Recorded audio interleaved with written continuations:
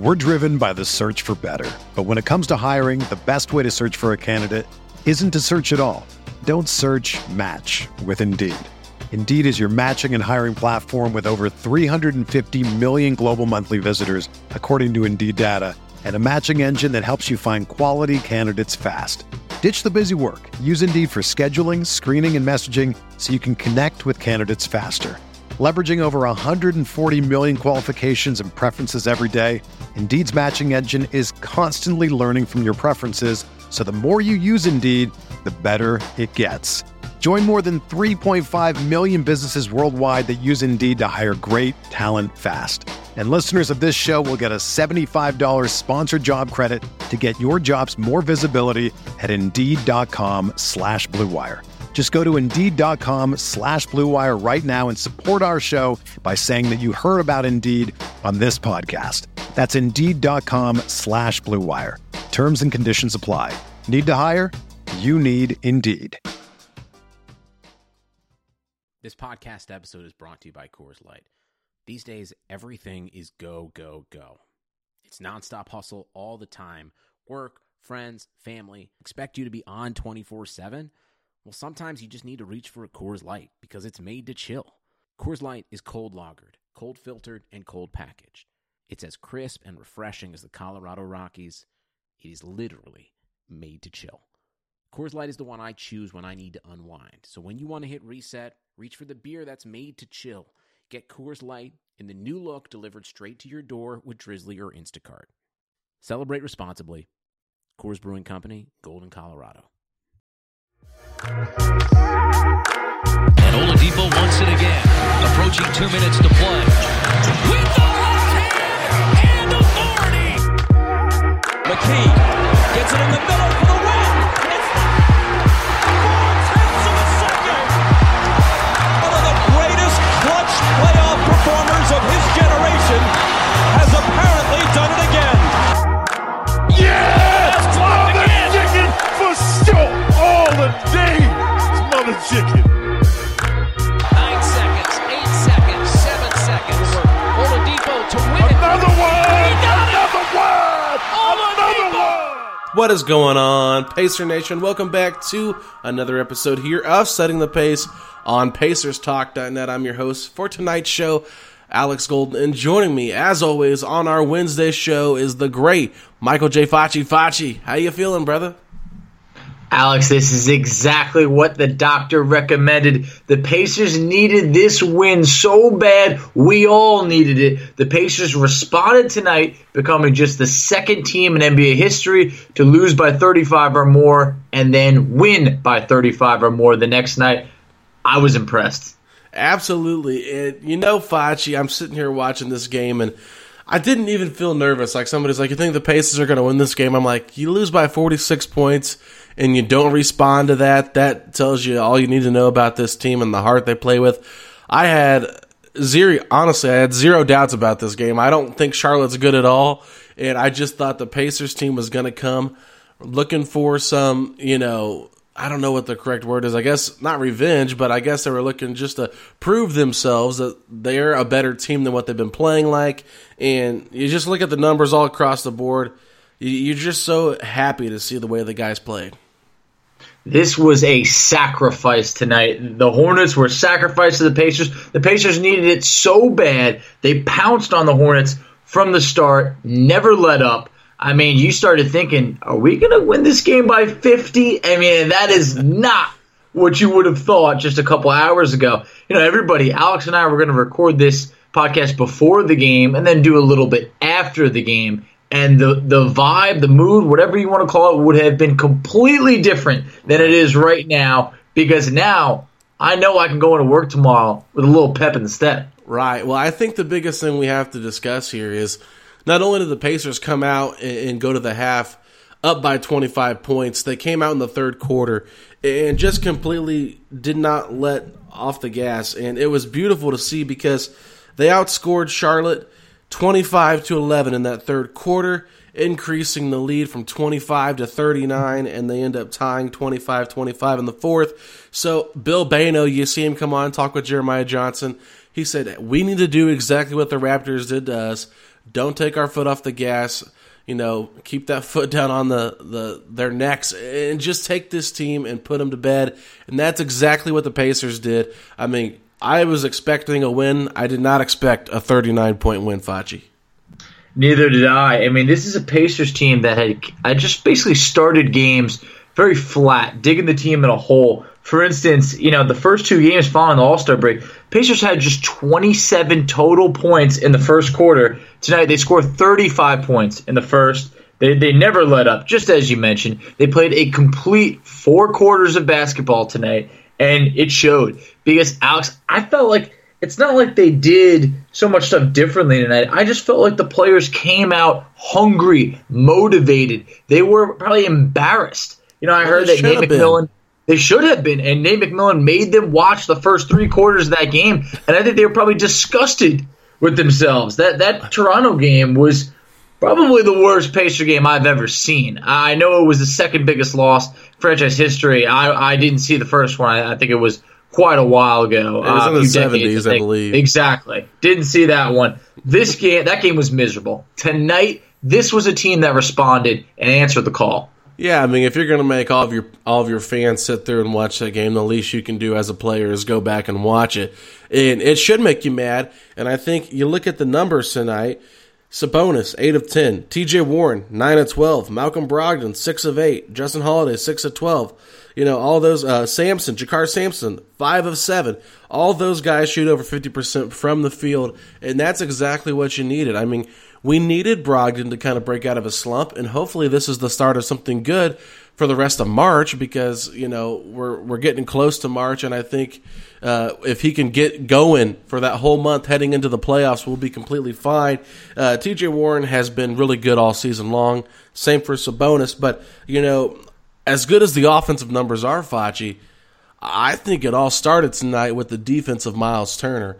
The way he set the tone for that game defensively, getting 8 blocks in the game overall. Anybody that came in that paint, like you said, it was on lockdown because Miles had locked it up, baby. So I absolutely love the way the Pacers played defensively as well in this game. Loved it. Miles Turner just established a tone from the beginning. I mean, he had 4 blocks within the first few minutes of the game. Just kept rejecting shot after shot. Like I said, I wanted to just metaphorically see him chuck a bunch of keys in the crowd saying, this is it. It's been locked up, all right? Because Miles Turner, people were thinking twice, and he was sending them back. Only fitting he gets the career-high 8 blocks tonight. I started getting greedy. I started watching and saying, you know what? Maybe this is the triple-double night for Miles Turner. He ended up not getting that, but that's just us getting greedy because he played just quite a game defensively, and the Pacers, it went a long way in it. It's not just an offensive game. This game is played on 2 different sides, and Miles Turner was elite on the defensive side tonight. Oh, absolutely. And look at the rebounding totals. I mean, 10 for Miles, 15 from Sabonis. This is how it should be every single game. Both those guys should be in double figures. And it's all about effort, aggressiveness. I mean, just the way Miles was attacking the glass, as far as getting rebounds, the way he was protecting the rim, you saw a different pep in his step, and I absolutely loved it. He's talking to guys after they come in the paint. He's blocking their shot like, are you serious? Why are you coming in here on me? Do you not know who I am? The Martin brothers have no fear, and they just continue to get embarrassed by Miles Turner at the rim. But I was just as impressed with the rebounding as well. I mean, Sabonis and Turner both, like I said, in double digits. Malcolm Brogdon had 8, I believe it was, actually 6. And, it was just one of those games where you just felt like the team collectively was clicking on all cylinders. And that's exactly what you needed. It's not going to be like this every game. But if you want to talk about the offense a little bit, ball movement, Facci, team assist. At one point, I think they said they were tied for a season high with 35. Did they end up getting one more? No, they ended up with 35, but even at halftime, I think they had like 22, which I believe was maybe the most they'd had in any half this season. I mean, the Pacers really came to play. We didn't even touch fully on the rebound differential because the Pacers had rebounded the Hornets by 18. I mean, this was just a game that across the board, the Pacers came to play. When you're talking about Miles Turner, you could see the confidence. You could see when he was involved, he was taking pride. He wanted to block physically everything and just be active. You could see the difference that when he's involved. I mean, this was a game that the guys, they just responded. TJ Warren started the game 7 of 7 from the field. I mean, really set the tone. Hey, if only he could play Charlotte every time, because he has been killing his hometown Hornets. But, I mean, we're seeing McDermott slam down dunks. Jakar just, I mean, when called Dunk upon. show. I mean, he had the halftime interview saying, whenever I know I'm going to play tonight, I'm ready. Like, that's just a guy, it means a lot more when he knows he's going to be involved. Hey, So I got to ask tonight- you, Facci. Jakar said, every time I know I'm playing, I'm juiced up. What are the odds that he gets tested for PEDs Yeah, tomorrow? it could be. You're talking about a guy who dropped 10 tonight. NBA could be like, I don't know if that's the Jakar I know. He said he was juiced up. You know what juiced He means. was exactly. They could be coming for him. He could have that envelope in his locker room already waiting for him. I love it. Anyway, sorry. Go ahead. Continue. No. I was just saying this was look, come on. This is the Hornets that are the lowest in the league in points per game. However, what the Pacers did is they held the Hornets to the fewest amount of points the Pacers have held to anyone all season. That's just 80 points. That's throwback NBA right there. I mean, 80 points, you're not beating anyone in this league. Yeah, and I mean, you can look at the Hornets and be like, okay, this team is probably more so in tank mode than they are anything else. But that still does not mean that they're going to go out there and just willfully lose by 39 points. Like, even during the trust the process Sixers era, like, they at least played hard for a majority of the game. Like, the Hornets had no chance. They just ran into an angry Pacers team. And it's funny, Facci, because even though we out-rebounded them, they still beat us by 6 on the offensive glass. And what's funny is they had 8 more shot attempts, the Hornets did, in the Pacers in this game, but we had 18 more made baskets than the Charlotte Hornets, which is just wild. I mean, they only really had 31. We had 49. So when you shoot 57% from the field, 43.5% from 3, you're going to win most of your games. And I want to ask you, Facci, they got up, it looks like 23 3-point attempts. Is that enough in your book? It's not, but they shot a good percentage. I mean, they end the game 10 of 23, but realistically, it was way better. It was 9 of 18 at one point. I mean, the Pacers were just taking care of business in this game. So 23 threes on a night like tonight against a very poor offensive Hornets team, yeah, it was enough. Interesting that Devontae Graham was just scratched before the game. I thought that was interesting. They were saying they were exactly, because they said they were, quote, resting him. This is a second-year player on a bad team. I don't know what the rest is for. You're going to come out and try and lock down the 14th spot in the East, or what are you going for? I mean, they didn't want to crush his confidence. They knew this Pacers team was angry. Exactly. Well, I'm glad that they managed to spare him, but the rest of the team did not fare well. And just inside, there's just something that liked me see Terry Rozier just have a horrible game. It gave me that glimpse of I can't. I gotta bring him in just in this moment, because that's like what could have been. And I was like, oh God, it's gross. I didn't want any part of that. Well, to make you feel a little bit better, points in the paint, 62, Charlotte 34. Funniest stat on this entire thing. Largest lead, Pacers 43, Hornets 2. Yeah. I mean, hey, it's what it had to be, and they're lucky they even got that 2-point lead, because the Pacers never even led against the Raptors. So, what a turnaround in just 48 hours. Well, and I tell you, like, when I was trying to recap the game against Toronto on Sunday night, all I could do was laugh, because I'm just like, who 46? Like, what are you supposed to say? Like, it's just a bad loss all around. Like, you can't blame everybody on anything. But in the same way with this win, it's like you win by 39. I just want to laugh the whole time, because it's just like, how does this happen?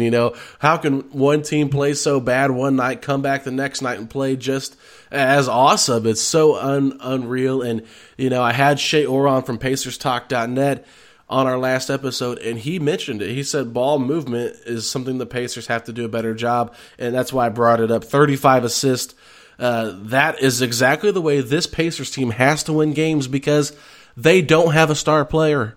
And they have to all work together and put up good numbers to beat any team they play in the playoffs. And that's the only recipe for success, is to continue to play together and not rely upon one or two guys to carry you the whole time.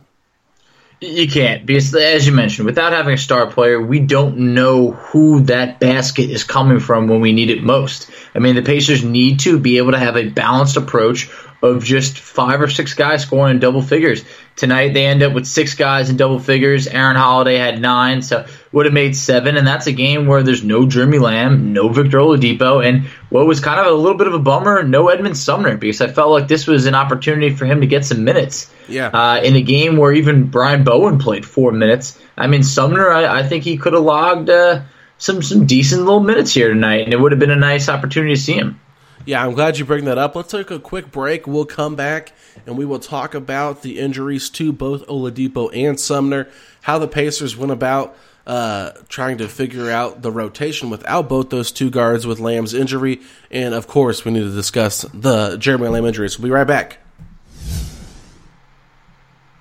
Alrighty, everybody, we are back. Facci, before we jump into how the Pacers did tonight with the rotation with no Oladipo, no Lamb, and no Sumner, I want to touch on the injury to Jeremy Lamb. So Jeremy Lamb is out for the remainder of the season and the start of next year, too. It's going to be a long process.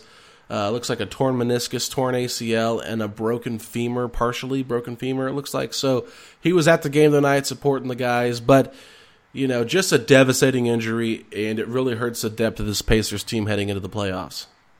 It really does. I mean, we obviously know in the beginning of the year, Jeremy Lamb was playing some great basketball. Overall, I felt like he was starting to adapt to that six-man, second unit role. We saw in his first 2 games off the bench, he was shooting over 50%. It was a small sample size. I think it was only about 4 games off the bench. But I felt like it was a role he could have grown into and excelled at. And now we're not going to get to see that for this year. And Alex, I know you mentioned part of next year. There's not a guarantee that he even plays next year overall. I mean, this is a full year injury that's basically taking place in March. That's if he doesn't receive any setbacks. But you're also talking about the fracture, the torn meniscus. This isn't your typical ACL injury. Yeah. That, I don't know, a safe bet could be maybe Jeremy Lamb returns around April of next year. I really do think this could be over a year, and it comes at just a wrong time because you get Oladipo back, but he's battling the back injury. The depth that was the Pacers' strength coming into the year, and right now they're pretty thin at that 2-guard spot. I mean, I don't know how we're going to fill this out. Well, let me talk about Lamb for a second because there's a couple things I want to touch upon. And it's going to get a little serious here, so I do apologize. But number one, this injury is devastating for the Pacers. But you got to look at Lamb's contract. It's very tradable, and he signed a 3-year deal. When we signed him this summer, he's probably, like you said, going to miss, if not the majority, all of next year, which means he'll be an expiring contract when he comes back fully from the injury. Will he ever be the same? That is a serious question. We do not know. And one thing that we do know about Jeremy Lamb is he's a decent defender. He can create his own shot. He can hit the 3 on occasion. He's not great at anything, but he's good at some things. And, I think a lot of people were wondering, hey, could Jeremy Lamb be somebody the Pacers, move in a deal this summer to bring in somebody that might make more sense for this team, packaging him with somebody, depending on what they do. I just don't know if he's really tradable now, and that is really hard to say because I don't want to be insensitive to the injury because it stinks for the Pacers to not have him, and it stinks that as a man that's 27, 28 years old, has 26, maybe I forget how old he is, but he has to deal with this type of injury at this point in his career. But as far as, if you're looking at this from a general manager standpoint, if you were looking at Lamb as being a possible trade asset, what team is going to trade for a guy coming off an injury like this when he still has 2 years left on his deal? Even though it's not an expensive contract, this just makes the Pacers, puts them in a different position than they thought they might have been come summertime because there's still a move or two to be made. They have the mid-level exception next year. They're going to have to really think long and hard about what they do with Justin Holiday's contract, because he's going to be probably a little bit more expensive than they want to admit.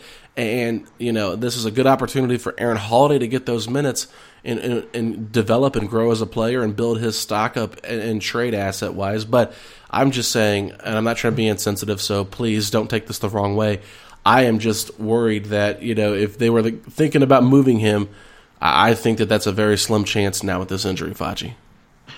This contract is unmovable for at least the next year. I don't know if it's unmovable. It's going to be hard, though. It's going to be hard, but you're talking about a Pacers team that traded their first-round pick to Milwaukee. I mean, you're not going to want to strap a pick to Jeremy Lamb just to get rid of him. So it gets very complicated, because I don't think anyone's really looking to take this contract on until he's willing to return and potentially be healthy. And we don't know what he's going to look like moving forward. Yeah. I mean, this is a guy he's not a star. He was averaging 12.5 points. What if he just doesn't have the opportunity to regain his spot on the team? I mean, not to compare it to Andre Roberson, but think about that. Roberson was a key member of the Thunder, averaging right around 10 points per game. He actually hasn't even played since. It's been about 2 years. His injury, I think, it lingered a lot longer, but he completely lost his spot. Yeah, and that's the thing. I mean, I think with it only being 2 years, that it's still semi-movable. I mean, you see a guy like Chandler Parsons, $25 million, get traded multiple times.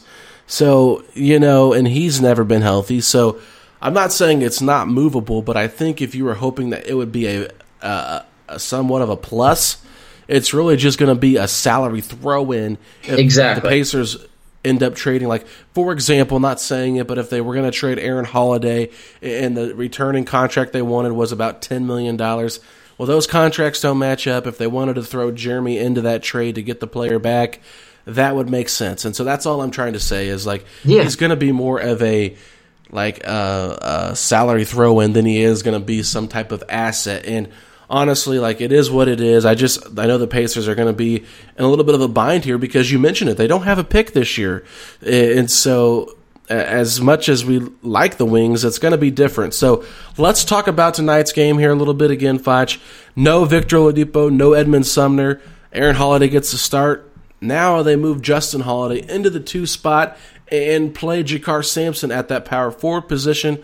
We saw a little bit of Goga in there, but mostly Sabonis was with that second unit in the first half and a little bit in the third to start the fourth. Are you okay with, with both Sumner and Oladipo out, playing Justin at that 2 and then bringing Jakar off the bench as that 4?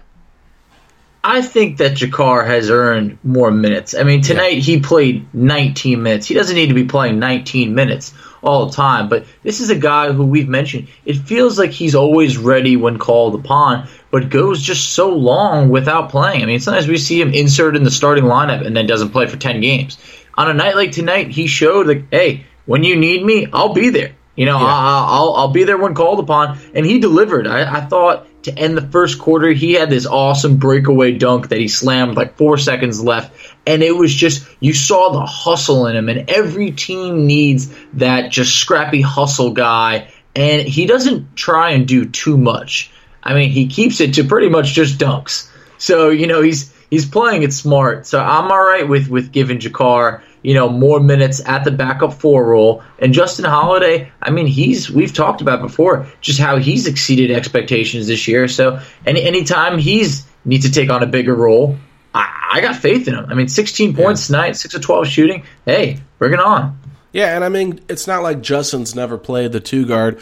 That's what he played a lot last season if he wasn't playing even some point guard. So we know he's a very versatile player. He does whatever the coaching staff asks him to do. Now, let me ask you this, because this is probably more of a tricky question. If Sumner's healthy, would you rather Sumner play the 2 and Justin play the 4, or Justin play the 2 and Jakar play the 4?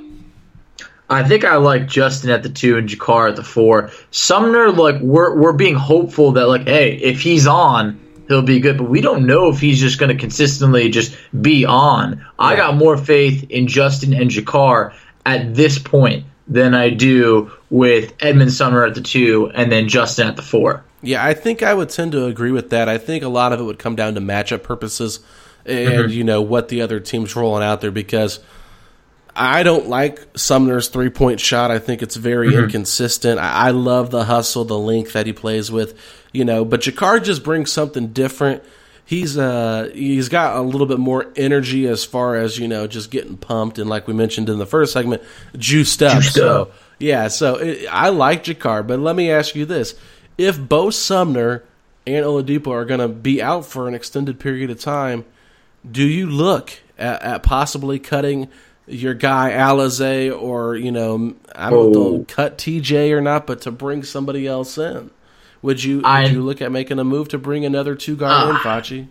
That's the thing. If you're going to cut someone, I feel like Alizé, unfortunately, could be that guy, only because TJ Leaf's got next year guaranteed. Yeah, but I feel and that's the only reason why I feel like they keep him, even if he's expiring. I think he's got more trade value than would like an Alizé Johnson.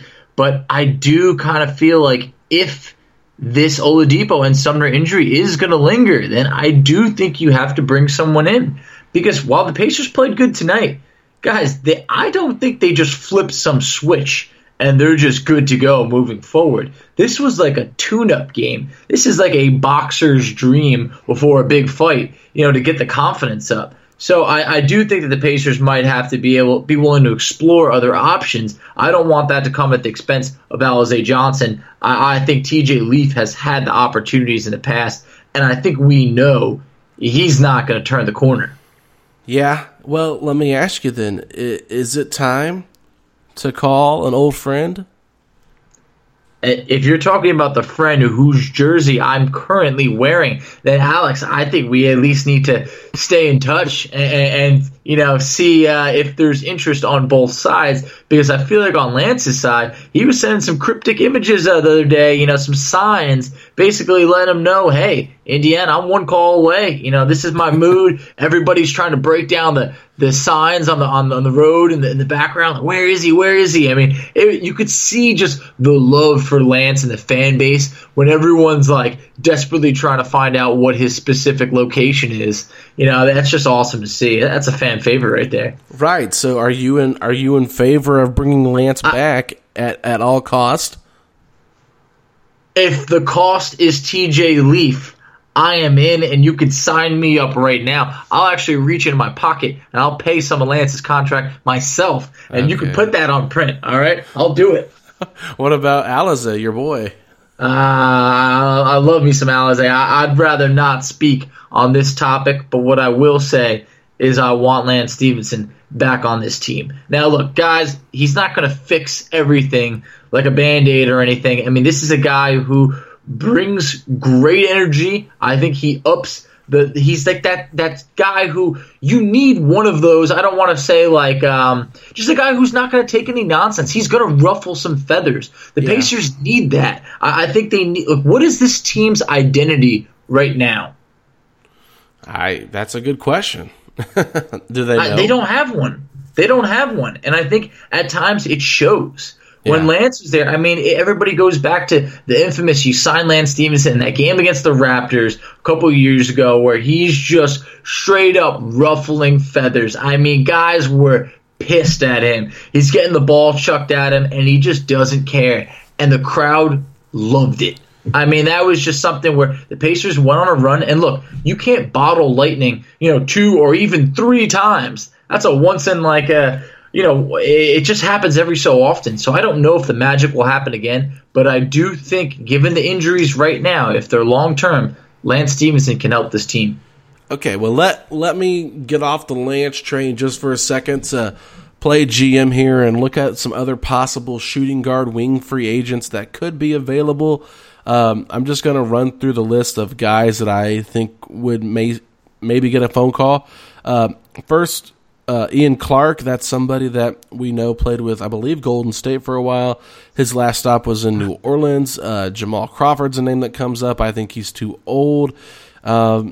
going to keep going down here. A former Pacer that was released by the Denver Nuggets earlier this year after a trade went down, Gerald Green. It was recently with Houston, had a good little stint there. He's a pretty good shooter. I know you want to get that shooting up. I think that he could help spread the floor. He's athletic enough defensively where I think he might make a little bit more sense. If you're looking at that, I don't know how much people really care about him that much. Let's keep going down here a little bit more. Dion Waiters is a name that's out there. Now, how many of you guys like Dion Waiters? I don't think a lot of people do. But, none of us. I mean, it would be funny just to keep him away from the Lakers and join the Clippers and getting all the players the Lakers want. Another former Pacer, Facci, C.J. Miles is available, but I wouldn't go anywhere near him. David Nwaba, he recently played with Brooklyn. I think he's somebody that's actually a little bit underrated. And let's see, then lastly, the only one that really makes sense to me is Iman Shumpert.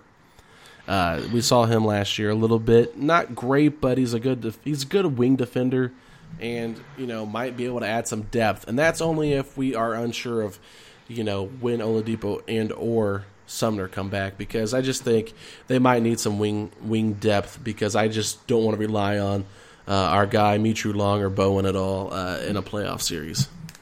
No, I mean, Mitru Long and Brian Bowen, they're not ready for the big stage yet. It was awesome to see Brian Bowen out there today, playing with some confidence, but back to the list that you mentioned, look, they're not the sexiest names. I want nothing to do with Dion Waiters. I just feel like he's flaming out right now, and I don't think he realizes how big of an opportunity he's blowing.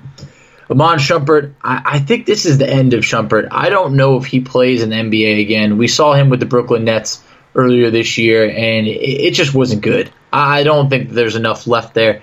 A name that you didn't mention is J.R. Smith, and I could just never imagine it in Indiana. Well, that's why I didn't mention it. I'm sorry. I just couldn't. But, I saw it. I just kept scrolling. Jonathan Simmons was the name I left off too. Okay, I mean, I think Jonathan Simmons would fit a team better than J.R. Smith right now, unless you're like the Lakers. Right. But anyway, some of the other names, I know you mentioned Ian Clark. Yeah, pretty good. C.J. Miles, he can stroke the three ball, but right now, none of those names are really jumping off the page. And guys, let's be honest. While we love Lance, he's not a good three-point shooter either. So yeah. It's not like we're just flooded in two-guard options right now. So it's really tough. You kind of hope the help comes from within in terms of Aaron Holiday, and then maybe if you can get Sumner to be healthy. I kind of like that option right there. If the Pacers happen to sign Lance, I would never file a complaint. All right? Yeah. I'd be fine with that. Out of the names that I mentioned, do you think any of them are better fits than Lance?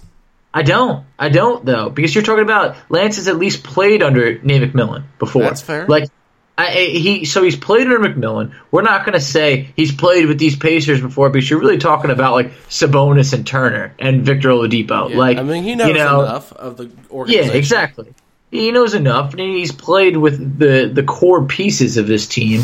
So there's just enough from a management standpoint that there's a familiarity with Lance, and right. The crowd would love it. You obviously hear people on Twitter talking about selling tickets. Sure, yes, Lance would definitely sell tickets, but the Pacers aren't in the business of selling tickets. They're in the business of winning. And I think that he could be able to help both of those categories.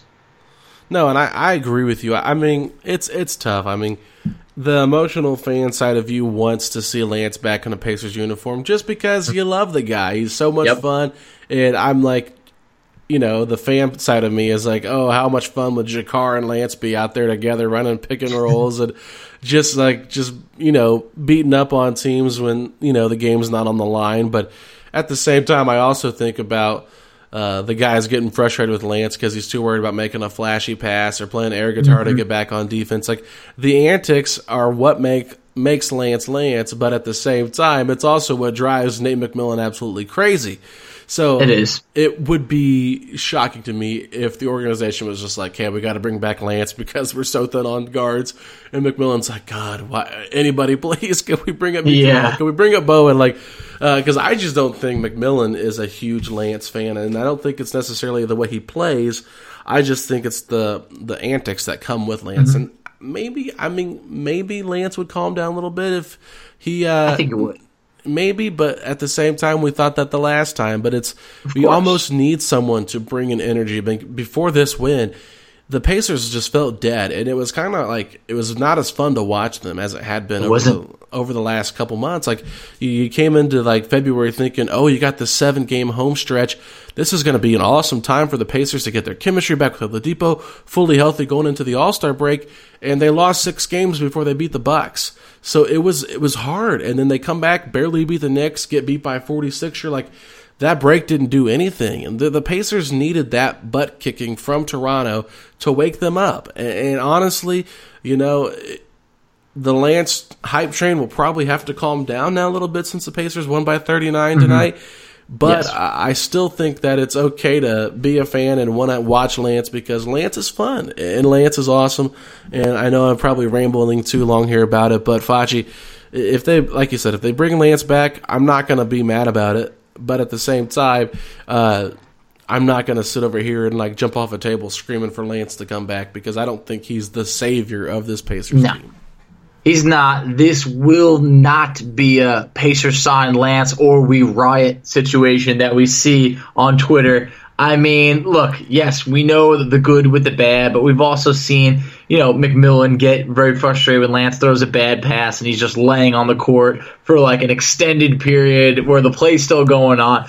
We've seen the good with the bad. He's not going to solve it all, but, when you're talking about that Raptors game, Alex, that game was so miserable, I kid you not. I started to clean my room while watching that game because I thought, you know what, I need to be productive or something. It was like, I can't just watch this team be getting slaughtered and I'm just sitting here like, yeah, give me some more. Like it was like, let me straighten up a little bit and that'll ease the cushion of this loss or speed it up. But with Lance in a situation like that, yeah, maybe it could have provided a little bit of fun, but I think it's going to die down a little bit with a win tonight because if the Pacers had lost, I mean, they would have just kind of pinned it on, like, we need a change right now. Well, you know what? The Pacers needed to come out more motivated, and that's what they did tonight. They did make the change. Yeah, I don't know how long it'll last, but they did tonight. Well, they get another chance Thursday night against the Portland Trail Blazers on TNT, so that'll be a cool time for them to get some public eyes watching them, and I would be surprised if See, this is my thing with Oladipo's injury. I felt like the reason that the Pacers started Aaron Holiday over Jeremy Lamb in that game against Toronto was because they believe Oladipo would be back sooner rather than later as far as injury purposes go, and they didn't want to mess up the chemistry with the second unit that they had just started to develop with Lamb. So it's like, well, we'll just, for a couple games, we'll play Holiday with the starters because he's done it before, and then when Vic comes back after a couple games, Holiday can go back to being the third-string point guard, shooting guard that he is. But now, with them really needing another shooting guard to play, I think Victor will play in this game on national TV against the Blazers on Thursday night. That's my bold prediction for this podcast. And I think the Pacers will have a challenging game, especially if Damian Lillard plays. If Damian Lillard plays, this wouldn't be surprising if the Pacers lose just because they've had such a hard time with Lillard over the last couple of years. McCollum can still do his thing. I'm sure he'll go off eventually, and especially without Dame. But I think this is a game the Pacers can win as well. And then they play Cleveland Saturday, Facci. Another game against Tristan Thompson and Andre Drummond, the kryptonite to the Pacers big. So winning this game against Portland on Thursday is going to be huge for their confidence heading forward.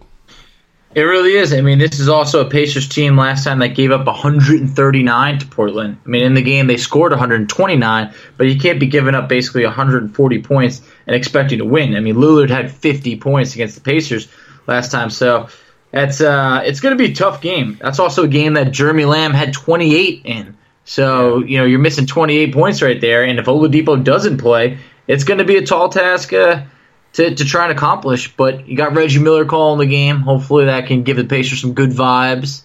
But Portland, hey, bad record, not a bad team. They just have not played well this year at all. They're better than what their record is, but man, I don't feel too great about that game. If Oladipo does return, it'll have been basically about a week since he's been out. Back spasms is pretty tricky. You never really know. You don't want to rush it. I still feel like the Pacers have been playing Oladipo's injuries right, where a night like tonight, I think I kind of feel like he could have maybe played, but he didn't need to play. Right. And that's what I feel good about. Well, Facci, you do some simple math. If Damian Lillard scored 50 and he doesn't play, that's 50 points off the Blazers' points. You take off the 28 from the Pacers, we lost by 10. That means we win by 12. So I like your math, Alex. I'll do those basic math skills for you. I'm smarter than a second grader, not a fifth grader, but yeah. So basically, I'm just saying, like, I can deal with Lamb missing the game compared to Damian Lillard missing the game. Like, I would much rather Damian Lillard not play this game. Rest up, Dame, come back fully healthy. Don't worry about this Pacers game. Dame, we saw how great you are in Portland. We don't need to see it again, Damian. You can miss this game. It'd be fine. We've already been gypped of seeing Zion and Luka and Anthony Davis and Giannis the last time and Joel Embiid the 2 times here. So, Dame, just join the group, man. Just miss this game. Let the Pacers get another W and build some more confidence heading in to their 5-game road trip after that. So, anyway, Facci, any other thoughts from you as we kind of wrap this podcast up? No, this was just everything that you needed to see in a bounce-back performance, because I think even if the Pacers won by like 5 or 8, you wouldn't have felt good about it. Yeah. You would have felt like, all right, well, at least we're not, dropping, this game to the Hornets. But the Pacers win the season series against the Hornets 3-1. They took care of business. It should have been that free throw disparity that one time in that overtime loss. It was just insane. I know. It all around, just a bad performance. But good to see the Pacers respond on a night like tonight. Hey, they get a game off, they get a night off, and then when you take on Portland, just be ready to rock again. With Dame or without Dame, with Oladipo or without him. You can't make excuses. You got to come to play every single night. I want to see the same intensity that I saw tonight. Absolutely. So 2 questions for me. The first question is a serious question, and the second one is just a fun question. But the serious question, which loss hurt more in Toronto? The 1-point loss where they gave up the lead down the stretch in the fourth quarter, or getting blown out by 46 points? Which loss hurt the most to you? 1-point loss without a doubt. The Pacers were never in that 46-point loss the other night. I mean, that 1-point loss was a game that, like, I was dancing around my room. The Pacers, the 19 made threes. I mean, we're killing them. We got the lead. And then to see it crumble in front of your eyes in the last few minutes, that was a tough one to just roll over, turn off my lamp, and go to sleep. Yeah. What was your second question? My second question is, we got our Facci Fridays coming up this week, but I want to know, when are you recording this episode so we know what to expect from that podcast? Kind of give a little preview. Are you gonna do a recap after the Blazers game and record later? Or are you gonna do one beforehand? I guess I'd probably have to record one afterwards. It's going to be tricky. Recording on game days always tougher. We're usually typically lucky for Tuesdays that the Pacers don't play often on Tuesdays.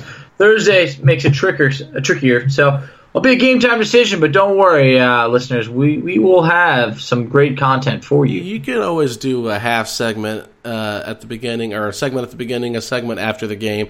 Make it quick, especially if the Pacers just dominate. You'll be hyped. If they win, you'll be more hyped to record that episode, and then if they lose. That is a fact. But don't worry, we won't leave you without some setting the pace content, and we do appreciate absolutely everything that you guys do. You really make the show, so thanks a lot, everybody. Yeah, absolutely. So if you guys want to, you can follow us on Twitter at Setting the Pace 3 and over on Instagram at Pacers Talk.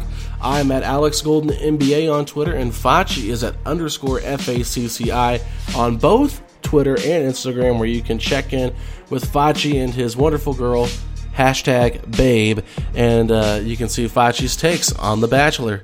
So we will talk to y'all next week. Let's go Pacers, right? Let's go Pacers. Sugar Ray Leonard, Roberto Duran, Marvelous Marvin Hagler, and Thomas Hearns. Legends, whose 4-way rivalry defined one of the greatest eras in boxing history. Relive their decade of dominance in the new Showtime sports documentary, The Kings, a 4-part series premiering Sunday, June 6th, only on Showtime.